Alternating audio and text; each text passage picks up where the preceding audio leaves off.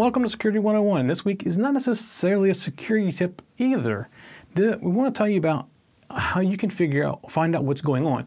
Every week, and if you watch our Security Decoded show, you see there's new malware coming out constantly. And what we want to do is educate you to what to look out for, especially with new phishing attempts. There's a new phishing attempt like every week, maybe a couple of weeks sometimes, where people are trying to get your information and steal stuff from you. And there's new malware and there's new vulnerabilities, and it's just so hard to keep up with. I mean, we do it for a living, so we can keep up with it, but we want to make it easier for you.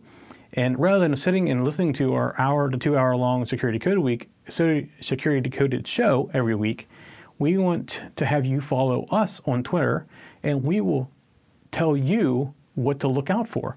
And you can just get quick, short tips about what's out this week and what to look out for. So the way you do that is you go to the show page for Security 101 or Security Decoded, and on the right-hand side, you see the Twitter. Just follow us on Twitter, and you will be able to get updates as we put them out on the latest malware, phishing attempts, anything that's security related that can harm you or your family.